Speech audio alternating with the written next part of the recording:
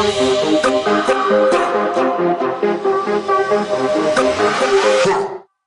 guys, and welcome back to another episode of We Speak Facts, Not History.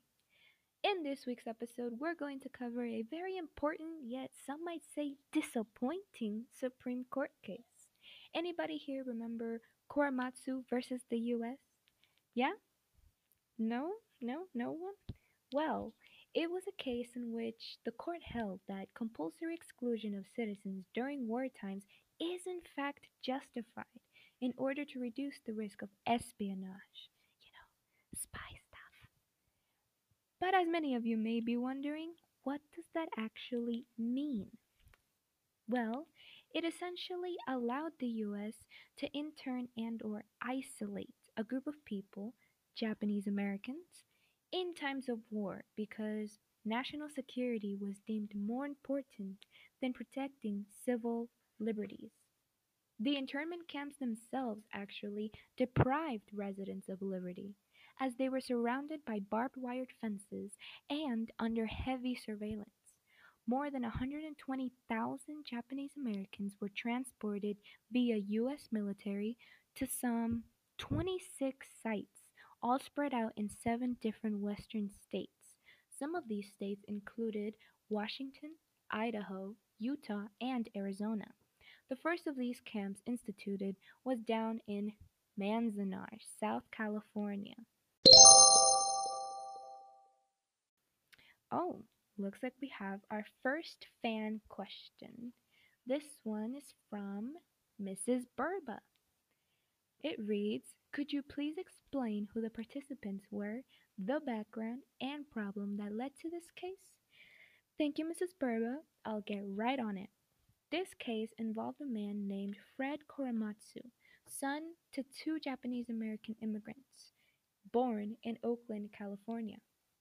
Now, 10 weeks into World War II, President FDR signed Executive Order 9066 on February 19, 1942. This directly affected Korematsu and many other people of Japanese descent, since many of them, including Korematsu, refused to obey the exclusion order requiring them to leave their home and report to a relocation camp for Japanese Americans. Korematsu had planned to stay behind, and to my surprise, and I believe yours too, underwent plastic surgery to alter his appearance. He also changed his name to Clyde Sarah and claimed to be of Spanish and Hawaiian descent. His efforts unfortunately proved worthless though. On May 30th, 1942, he was found by the FBI and was soon after arrested and convicted. After losing in the Court of Appeals, he appealed again to the U.S. Supreme Court. There, he challenged the constitutionality of the deportation order, which explains why the court agreed to hear it in the first place.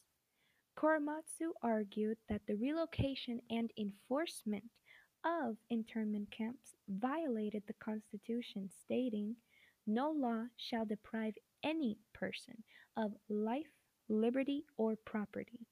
After much litigation, and I mean a lot, many years in fact, the court finally ruled in a 6 to 3 decision that the detention was a quote unquote military necessity, not based on race.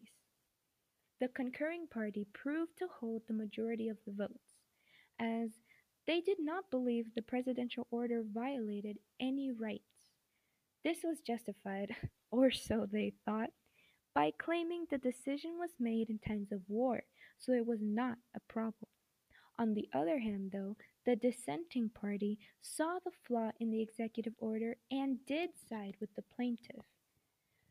But now that we're reaching the end of our segment here, I'd like to take a moment to explain why I introduced this case as being important yet disappointing in the beginning.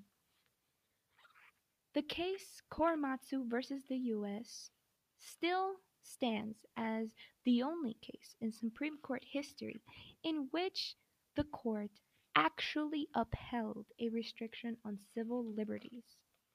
The case has since been severely criticized for sanctioning racism. As a seeker of the truth and fellow human being, I personally do not think the case was fairly settled since Korematsu, well, he lost the case on the pretense of possible, still not proven to be true, espionage on behalf of Japanese American citizens. But what about you? What do you guys believe?